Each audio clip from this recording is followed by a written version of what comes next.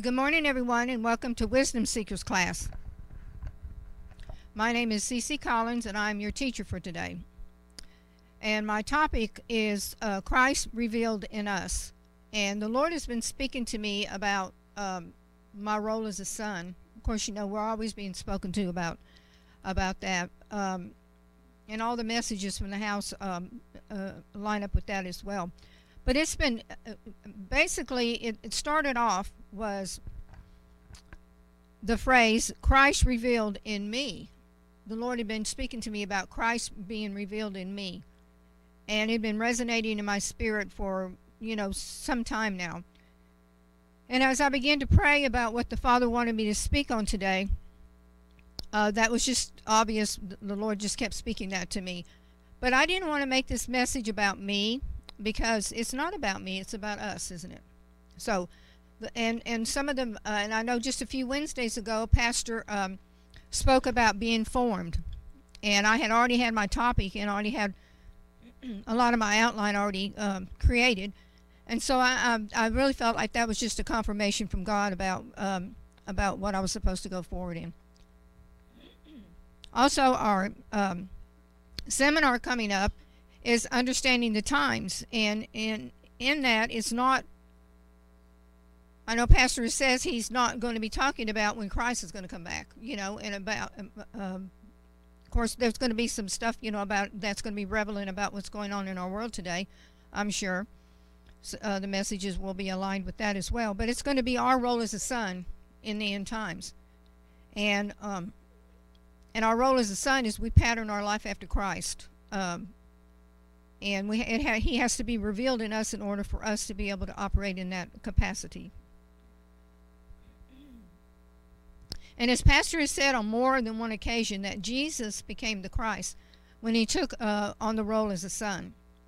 And in line upon line, I'm going to quote out of Stacy's book, it says, Jesus became the Christ when he, as a son, accepted the commissioning of the Father, the Heavenly Father, and went forward in power of the anointing of God to accomplish the task given him by the Almighty God. And as sons, we have to pattern our life after the life of Jesus. Amen. So our word is revealed, is the word we're going to be focusing on today.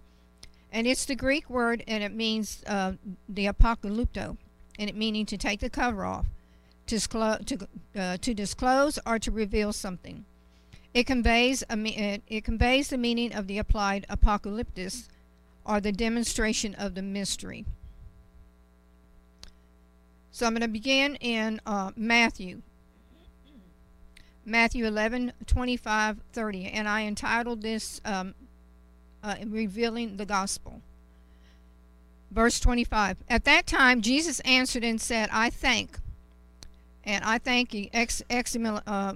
eximologio, and it means to acknowledge or to agree fully, to confess or profess thee, O Father, Lord of heaven and earth, because thou hast hid, and our word here is apokrypto, and it means to conceal away or to fully conceal away, to keep secret or to hide something, these things from the wise and prudent, and hast them revealed unto babes. Verse 26. Even so, Father, for so it seemed good in thy sight.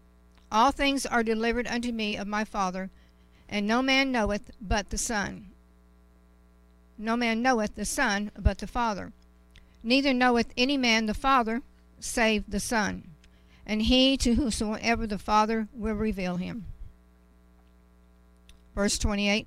Come unto me, all you that labor, and labor means to work hard or to toil, and it also can be fatigue, because when we do labor before the Lord, especially in intercession, we can have that spirit of fatigue that can come across us. And it's our Greek word, and it's kopiko, and it's and the scripture says, and are heavy laden. And heavy laden is our word for tisdo, and it means to be overburdened. So sometimes our work for the Father can be overburdened, right? I mean, we can walk in that place of of feeling fatigued and overburdened, especially burdened for the things of the world that we intercede for, and for people's lives and the things that we see. It can be a real weightiness on our spirit. But the word says that he will give us rest, and this rest is anapo, and it means a refreshing. So the Father will refresh us in our tasks that we do for him. Verse 29, it says, take my yoke. And the yoke is an obligation or a servitude before the Father. He said, take my yoke, my obligation, my servitude upon you, and learn of me. For I am meek and lowly in heart, and you shall find rest unto your soul. And this rest is a recreation. So isn't it wonderful to think that when we spend time before the Lord, that we're actually in recreation, We're actually, and a lot of times we can, I know that, whenever I enter into a time of intercession, I can come away from there being really refreshed and rested, before the Lord. And he gives you a renewing of your spirit. And he says, a rest unto your soul. And verse 30 says, for my yoke, for my obligation, my servitude before you, Father, is easy, and the burden is task, our service, and it is light. And it really is. It is toll, but it's also, it's kind of funny. It's kind of funny because it can be heavy laden and it can be a burden, but then on the other hand, it's such refreshing and rest before the Father. It's just one of those things, you kind of like an oxymoron, I mean, you all know, you've all experienced it.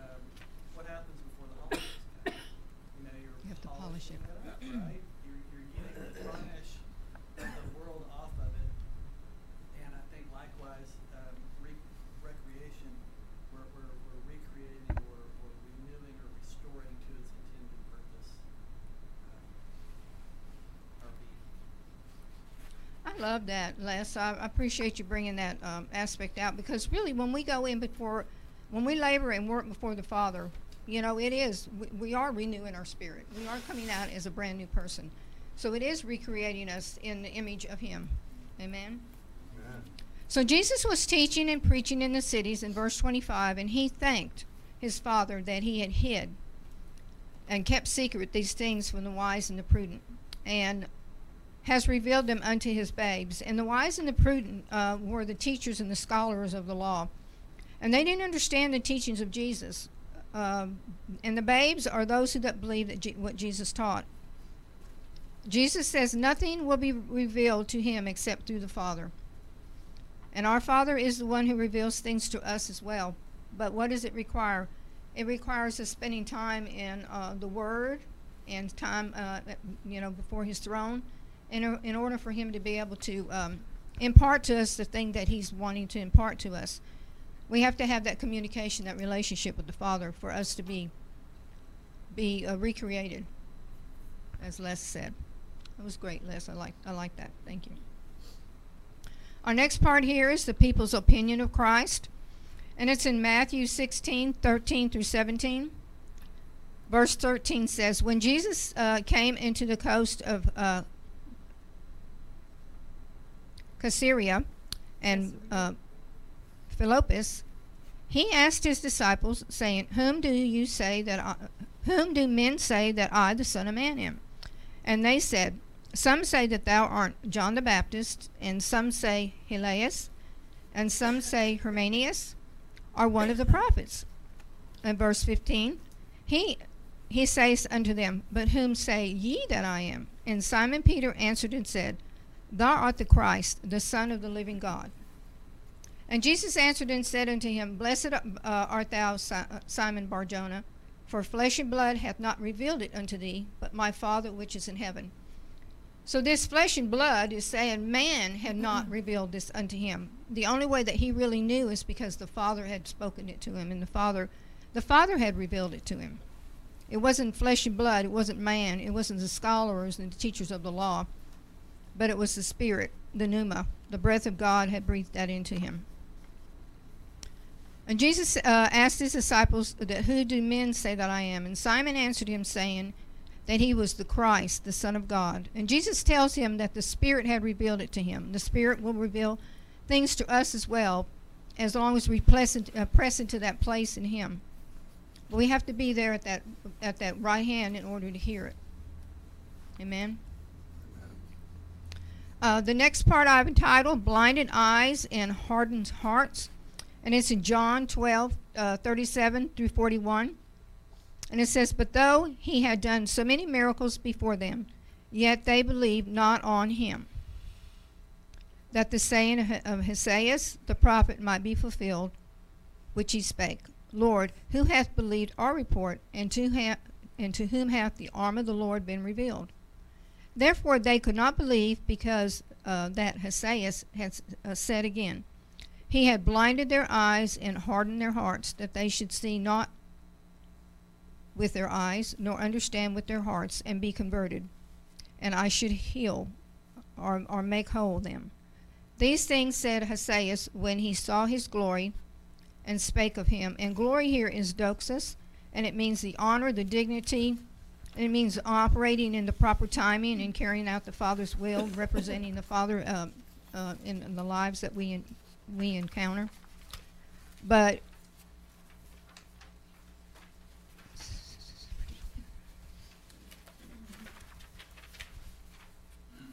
how many do you know that have blinded eyes and hardened hearts? I mean, we have a world full of those kind of people. And, you know,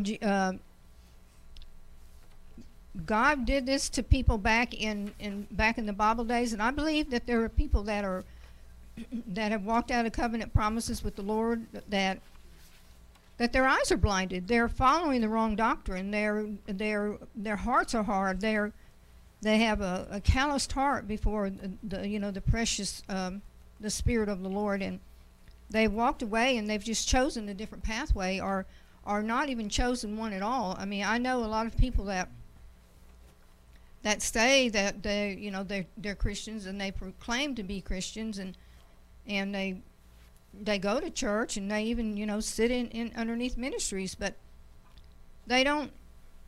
When they leave there, their lives are just so different. And it's just hard. It's troubling your spirit when you want to see, when you're praying for, thy kingdom come, thy will be done on this earth, and for you to have to rub noses with people that, and I know all of us do this in the workplace. Think about the scripture, it says that we have to be transformed by the renewing of our minds daily. And, so many people, I think, grew up in church, and for them, church was Sunday. You go to church, right? And, they got convicted at some point, and they walked down the aisle, and they confessed, and but, do they renew their mind daily? Because that takes work. It takes some planning. It takes, setting aside designated time for study and for prayer. And,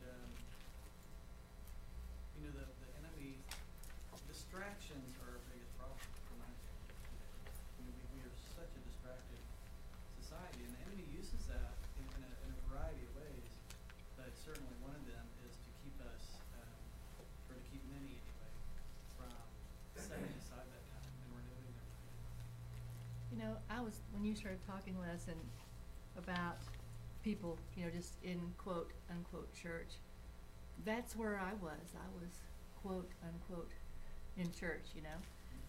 Here. before our conversion. And I can honestly say that I love the Lord, but I was not looking to be changed. As a matter of fact, that thought had never crossed my mind.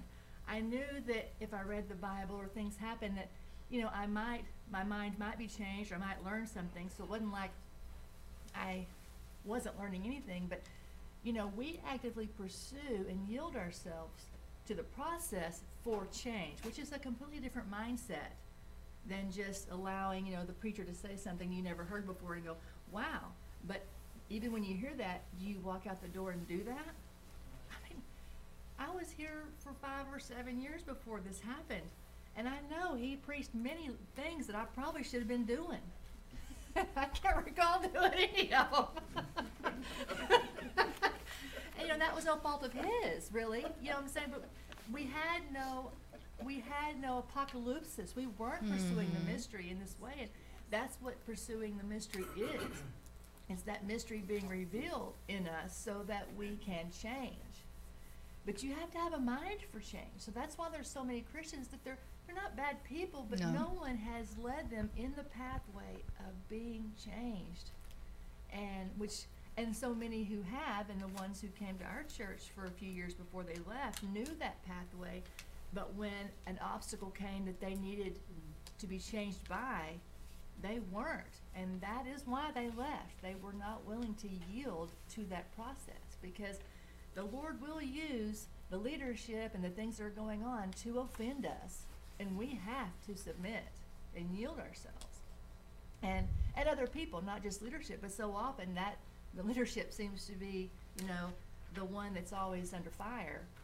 And the Lord uses that because that's who we have to obey. We have to learn how to be obedient and obey authority. So it's always going to be, there's always going to be that butting of the head against the authority, and you have to either yield or you don't. You fall away. I mean, it's a funny thing. God uses, the leadership as that point of, well, let me put this situation in front of you and see if you can actually be submissive and obedient to this man that you're under, But it's really God. You see, it's really about how we're being obedient to God. But we like to blame the leader. Well, it's the brokenness before the Father. Yeah, so, but that's really where so much of it is in the church. An unwillingness to change, but to submit as well. Well, I just wonder how many eyes are really blinded and hearts are hardened because they've chosen to, the lovers of pleasure more than lovers of God, even though they sit in the house of the Father. I think that's a huge component to those challenges, because they don't want to give up the things that they're being told to give up. Right. Well, I remember when I grew up, we were raised Catholic, and I was required without a doubt. You just went to church. I mean, but it was like, if we stayed up late Saturday night, it didn't matter what we did Saturday night. We were still at church on Sunday morning. And I mean, it's just the wrong spirit. I mean, to be able, and there's a lot of people that are like that, or they have priorities, and they just choose not to go to church, or not to, stay in alignment with what God's doing. Well, one reason they look at people out in the world, they do it, and I'm going to do it, regardless. And whenever they should be down on their knees praying, but they're out there wandering around. Well, I had a friend that had gone through, this is several years ago, they had gone through a divorce, and her husband had started seeing another woman, and they were just living their life, and they actually had both been in church, and they were just living their life. He went out and started running around and got with another woman, and they were out running around partying, and they looked like that in all aspect. They looked like they were perfect couple. They had everything going for them, They had he had good money and everything, and his ex-wife was so envious of the life that he had chosen. And I had to continue to keep telling her that, you actually have the blessed life because you've chosen the good thing. You've stayed in church and served the Lord, even though you might struggle financially and you may feel like you're in lack because now you don't have a relationship. But you are really the one that's blessed. You have all these giftings from the Father, and he's actually, walked away from that. And so, it was just really hard ministering to her because she kept thinking about all the things that she had lost and all the things that he was providing for this other woman. But in aspect, why would you, in reality, as a Christian, why would you really want all that? But the world can make you feel like you are missing out and that you are lacking in the things that you think that you need. But in actuality, you don't really need them. So a lot of people can be blinded in that aspect. Mm-hmm. They're thinking, or they can be blinded in greed and use work as an excuse, to be so busy and toil, with and labor with their jobs, and that they're not actually giving the Lord the time that he deserves.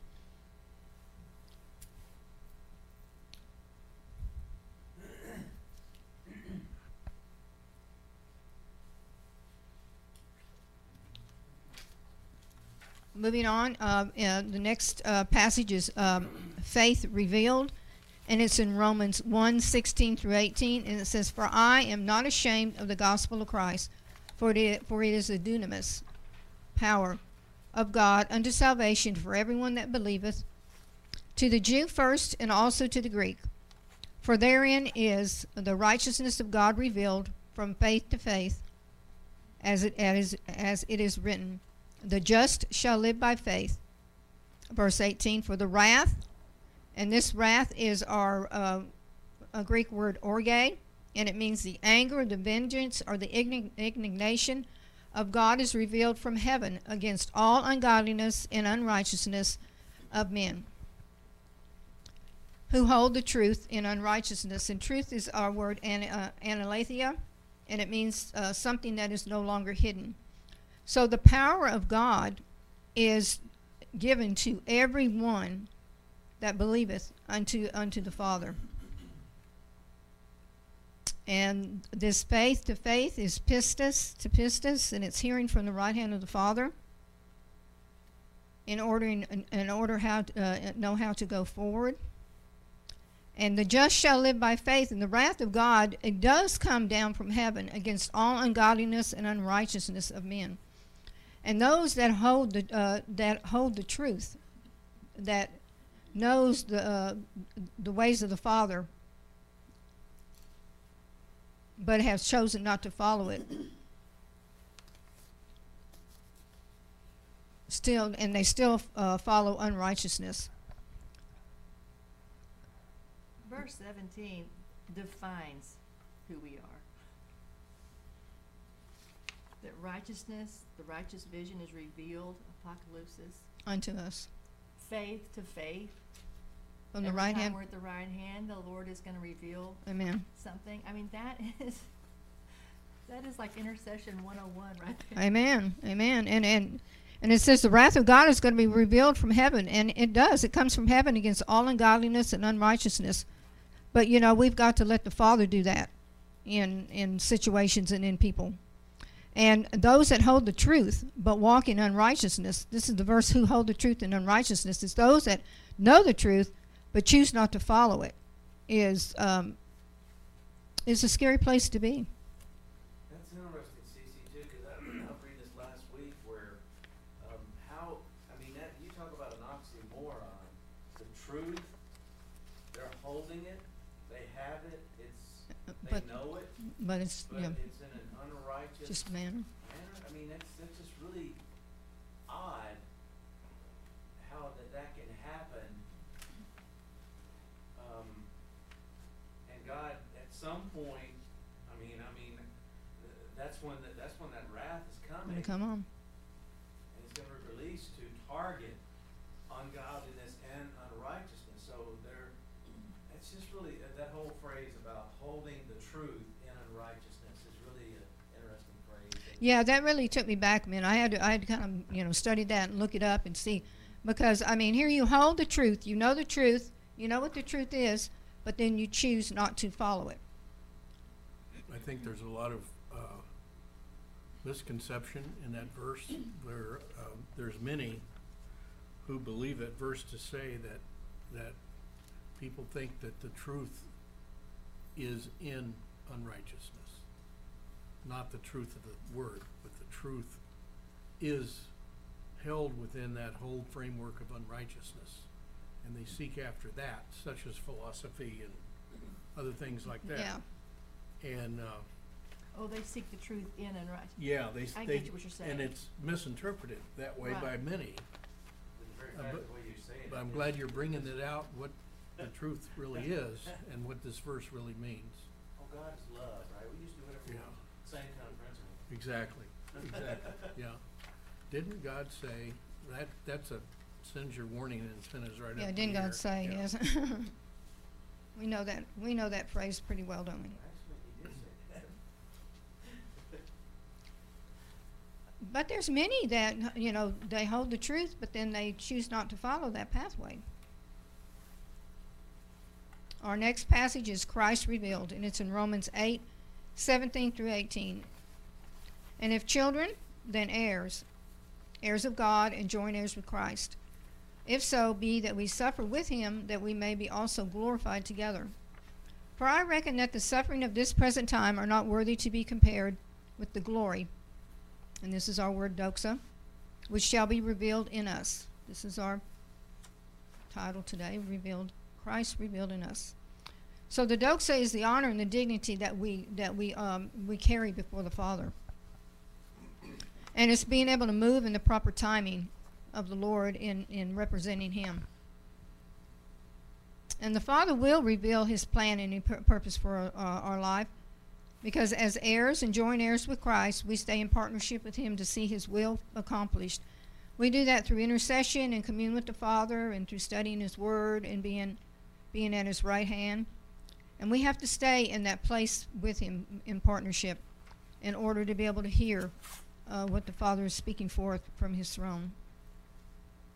You know, Ceci, it's very interesting that the Lord brought this to you today, because the next passage you're going to get into in Ephesians 3 clarifies that the apocalypsis is the overall mystery of God, and it's a circular thing, which is why you look into it, and people in their ancient minds would think, okay, you're looking into a basket, you're taking the lid off. But in the spirit realm, it's the overall mystery of God. And we pray in the spirit, and we speak mysterion, which this next couple, in Ephesians, we're going to get to, draws from that. So I just think it's interesting that, you see that the righteous vision comes out of that overall mystery. And the orge, the wrath, or the extended passion of God is going to be sent from heaven against these things, from that bastion of his overarching purpose. And the glory is coming out of that apocalypsis. And I think we look at society today and all the things that have been so wisely mentioned today. It seems to be that all these things are an attack against that overall purpose of God. It's like what Dennis just brought forth about, viewing their truth out of a false vision or a lack of vision. But God's overall purpose is going to come against that in a big way. But it's like that overall purpose is at the center of all the attacks that are coming today, and the enemy has always been against that. Well, not always. He's not always been against it. It said he was a liar. He was a liar from the beginning, but the point though is that he was entrusted with fulfilling those aspects of that purpose. So at one point he was toting the line, even though he was thinking these crazy things. So I think this is very interesting that the Spirit laid this on your heart to share today, because I think it's really a rhema for us and on down the line, whether it's faith or whether it's righteousness or whether it's God revealing. I mean, I think all of us would like to see out of God's out of God's overarching purpose, his passion coming against ungodliness and unrighteousness Amen. in our day. You know, I think we're looking for that. And it'll happen. It'll happen. You know, in God's timing. We just can't get ahead of God.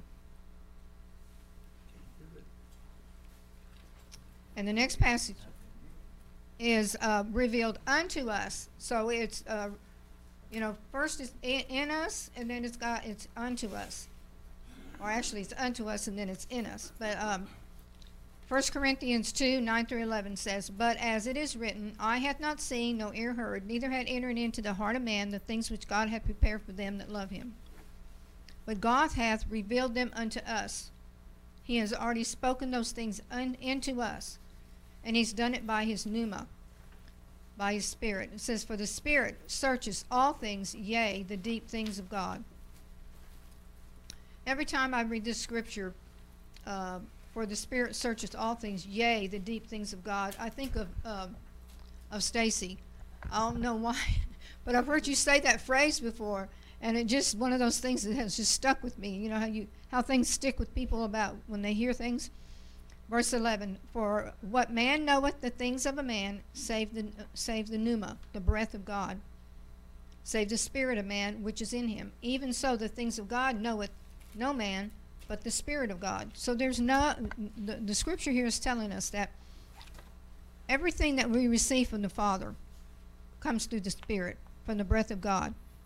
And no man can know anything except through the Father.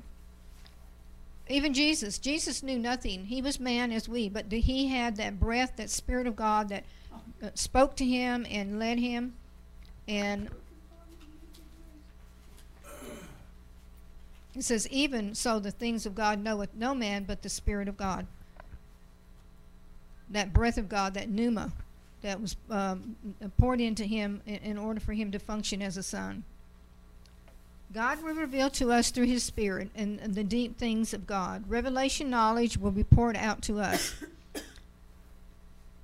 But it depends on God's plan and purpose for your life. Each one of us will receive that portion that the Father wants for us to have. And you know, it's all going to be done in different ways. You know, someone may have a gifting, but the other may not have that same kind of gifting. You may not walk in that same gifting. But each one of us has been designed and created for a purpose before the Father, and the giftings that the Father has for us will be revealed. And it's through his Spirit, it's through his pneuma. And this next part I entitled Fire of the Spirit, and that's 1 Corinthians 3, 11 through 15. And I changed it up just a little bit. I added some words and kind of changed it up. So it reads, For other foundation can no man lay than that is laid, which is Jesus Christ. But I want to say it this way. It says, For no other foundation can a man lay than that is laid, which is Jesus Christ. And that's right. No other foundation can we walk in that has not been laid by and directed by the Spirit. Verse 12, Now if any man build upon this foundation of gold, silver, precious stone, hay, wood, hay, stubble, every man's work shall be manifested, for the day shall declare it. And all the things that we do for the Lord, it does not go unnoticed. It's going to be manifested in us. It's going to be manifested in our ministry, manifested in doing the work for the Father. The Father is going to be shining that light down and giving us the things that we need. It says, because it shall be revealed by fire. And that revealed by fire is revealed by his Spirit. And it says, the fire shall try every man's work, what sort it is. And every man's work will be tried. If any man's work abideth which he had built thereupon, he shall receive a reward. If any man's work shall be burned, he shall suffer loss, but he himself shall be saved, and he will be saved how? He will be saved by fire. So if anyone builds their foundation on the things of this world, it's going to crumble. As a sun, our foundation will be revealed by fire, and the things that we have built for the Lord will be tried by his Spirit. The thing that matters the most in our lives is what we do for God. The time we spent in prayer, fellowship with God is what truly matters. And all the work that we do for the kingdom, none of it goes unnoticed by God. But we don't do it for that. We don't do it to receive man's accolations or, to be glorified by this world. We do it because the Spirit has called us, because of the burden, the passion that we have for the Father, because we have been trained and taught, because we're obedient sons, because we have a leader that leads us and continually refines us and brings forth, powerful revelation knowledge to us. We follow because we have a choice. We want to. It's our choice. Each and every one of us have a choice. Praise God. The next part is by revelation Paul learned, and it's in Ephesians 3, 1 through 13, and it's kind of a long passage. It says, "For this cause I, Paul, a prisoner," but actually he's a servant of Jesus Christ for the Gentiles. It said, "If ye have heard of the dispensation," and this is Oikodomia, it means the administration, especially a religious, of the charis, the grace, the spiritual, especially the divine influence upon the heart of God, the gift that the Father has given us, of God, which is given me to you. So Paul is saying, if you only knew the things that the Father has given me to impart to you, the giftings, the grace, the administration of the religious teachings that I have, those things have been given to me by God. It says, verse 3, "How that by revelation," and this is our word, apocalyptus, "he made known unto me the mysterion." So the revelation comes to us. It's a mystery, but it comes to us from our Father. It says, as I wrote aforetime in few words, whereby when you read, you may understand my knowledge in the mystery, the mysterion of Christ, which in other ages was not made known unto the sons of men, as it is now revealed unto his holy apostles and prophets by the Spirit. Verse 6, "That the Gentiles should be fellow heirs and of the same body, and partakers of his promise in the Christ by the gospel, whereof I was made a minister according to the gift, the charis of God, given unto me by the effectual working of his dunamis," his power within me. "Unto me who am less than the least of all saints, is this charis given, that I should preach among the Gentiles the unsearchable riches of Christ." This whole passage right here really speaks of us. Verse 9, "And to make all men see what is the mystery of the fellowship of the mystery, which from the beginning of the world hath been hidden." And this is our word, apokrypto, in God, "who created all things by Jesus Christ, to the intent that now unto the principality and powers in heavenly places might be known by the church the manifold wisdom of God, according to the eternal purpose which he purposed in Jesus Christ our Lord, in whom we have boldness and access with confidence by faith, by the faith of him. Therefore I desire that you faint not at my tribulation." And the tribulation here is Philippus, and it means the burden, the anguish, the persecution, and the affliction that he has to face. He says, "Which is your glory, which is your doxis?" It means your honor, your dignity, the representing the Father. So this whole passage really speaks about our commitment as a servant. We can say, "For this cause," and you can put your name, "For this cause I," and you can put your name in that blank, because this this all speaks about the things that the Father has imparted to us, and the pathway that we walk in order to minister to the world and to make disciples and sons in the kingdom.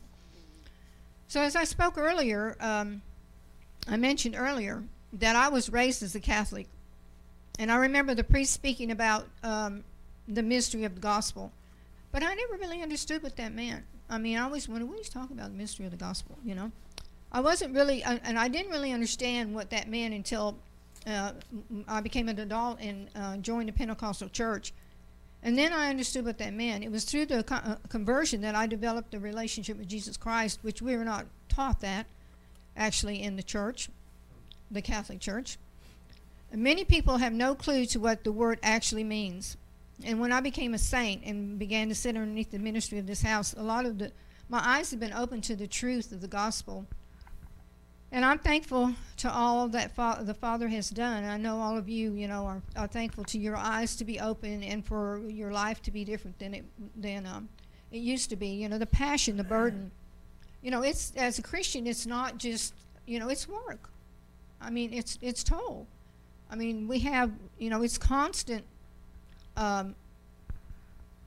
assignments. Our day is not really our day. Our day is really the Lord's. He gives us, a portion of it to be able to enjoy as we choose, but we have to carve that time out for the Father. I mean, there's many times that, and I know all of you as well. I mean, you work all day, you get off work, and you just go home and sit down and watch a little bit of TV. But what does that Spirit keep telling you? You haven't prayed yet. You haven't prayed yet. You haven't prayed yet. Or waking you up extra early in the morning. Or waking you up extra early in the morning, as I heard Stacy say, that you get up and pray, get up and pray. Oh, I want to sleep a little longer, And so, our life is not ours. I mean, it really isn't. I mean, we are as Paul, we are a bondservant to Christ. And, through our life, we have a lot of pleasure. The Lord gives us an opportunity to have a lot of pleasure, but our commitment as a son is to Him, and to His partnership, and to His throne, and to what He wants to see accomplished, and that communication with Him. Amen. And I'm going to end with this scripture, and it says, Paul warns them of trials to come. 1 Peter 4:12 through 19. It says, Beloved, think it not strange concerning the fiery trial, which is to try you, as though some strange thing happened unto you. But rejoice, inasmuch as you are partakers of Christ's suffering, that when His glory shall be revealed, ye may be glad also with exceedingly joy. Verse 14. If ye be reproached for the name of Christ, happy are ye, for the Spirit of glory and of God resteth upon you. And that's one of the 7 spirits of God. But who of us really think that when we go through persecution that we're really to rejoice? None of us rejoice. We don't rejoice when we get up at 4 o'clock and pray, but we do it because God says do it. Well, the thing to me is that it says, Beloved, think it not strange concerning the fiery trial, which is here to try you. 25 years later, and I still You're still not. I'm just like, what? What is this? What is this thing that's happening? This is so strange. I know, and it's like it's all brand new, and so you have to, like you said, you're disciplined to turn your mind and perspective into the right way. But when anything ever initially happens, you're always like, wait a minute, what is this about? You're like, we think it's some strange thing this has happened to us. It's happening to us. I just think that's such a funny phrase because it ain't just once. I still do that. Well, we all do. It's that flesh that's in us. Amen. Verse 15, but let none of you suffer as a murderer, or as a thief, or as an evildoer, or as a busybody in other men's matters. Yet if any man suffer as a Christian, let him not be ashamed, but let him glorify God. And glorify we glorify God in our trials, but not something we really want to do. But we know that the Father's plan is perfect, and what we go through is His will. It says glorify God on this behalf. For the time is come that judgment must begin in the house of God, and if it first begins in us, then what shall the end be of them that obey not the gospel? That really shudders me, that scripture. It says, and if it first begins in us, what shall the end be them that obey not the gospel of God? And if the righteous scarcely be saved, where shall the ungodly and the sinner appear? Wherefore let them that suffer according to the will of God commit the keeping of their souls to him in well-doing as unto a faithful Creator. We're scarcely going to be saved. I know. I think, Doesn't sound good. seriously? Scarcely going to be saved. By the skin of our teeth. And if the righteous scarcely... A few part, right? Scarce a few. I know, that's kind of a troubling... I underlined it right We're here. scarcely But, Yeah. God sees few in a different way than we can. Is it only gonna be 5? So as we go about our life in these uncertain times, let us cling to our relationship with God. Let us draw from that place of the right hand, not searching for anything else. Let us have faith, which is pistis, his plan and purpose for our lives. And I'll end with this, and it says, let Christ be revealed in you. So I pray that this was a... I want to bring up something else. I am really glad that being a busybody is really rated up there with murdering and thieving. Yeah, and isn't that evil something? doing. I know. Because I don't think the church has really caught on to that. They're really walking in that holier than thou, and they need to be at everybody's business, making sure that everybody's doing what they're supposed to be doing. You know, I got to give a little testimony about that thing that you mentioned, the busybody in church. You know, we've been members of a couple of different churches in our adult life, and I want to have to say that this is the first church that I've ever gone to that you don't hear a lot of that. You don't hear about people snooping in people's business and gossiping and talking about the way that they live, or just, I mean, it just doesn't happen here. It doesn't happen here. But it's just like it's a big painting place in most churches. I mean, it is. Wow. It's Good thing we're all old here. Nobody else would know what that is. But the thing is, you know, the first thing you want to say is when you walk into the building, I used to hear it all the time, where's so-and-so, where's so-and-so? I wonder why they didn't come to church. You know, I mean, it's like you call row of the people that, you know, their seat is empty. And it's just a lot of worldly things, you know, and this is the first church that I've ever actually attended and gone to. I mean, even if I visited churches, it was still, you know, a lot of that same way. Yeah, but I think that's really beautiful. You know, the busybody, the nosing into people's lives and stuff. I mean, it's just a different atmosphere. Of course, that's what God's called us all to be, you know. God's called us all to walk in that pathway. But not everybody, you know, operates in that way. So I have learned a lot over the years of, you know, it's just about the service we have before the Father. You know, it's the heart we have before the Father. And one thing I've learned, and I've heard this really a lot from Ceci. I'm picking on her today. God help her. But I mean, I have. You know, it's just, you know, we don't know what individuals go through. We don't know what that person is suffering right now. We don't know, and it's not really our business to know. It's all in the accountability of the Father. And you know, we have to watch judging others and you know, actually condemning, you know, because that's not our place. You know, I've heard Ceci say, each one of us has been created for a particular purpose. And God will align us and anoint us to be that individual that we've called to be. And we have to take care of us. You know, take care of ourselves and not other people. And let God be the one that does the rest. Amen? Amen. All right, do I have any more comments?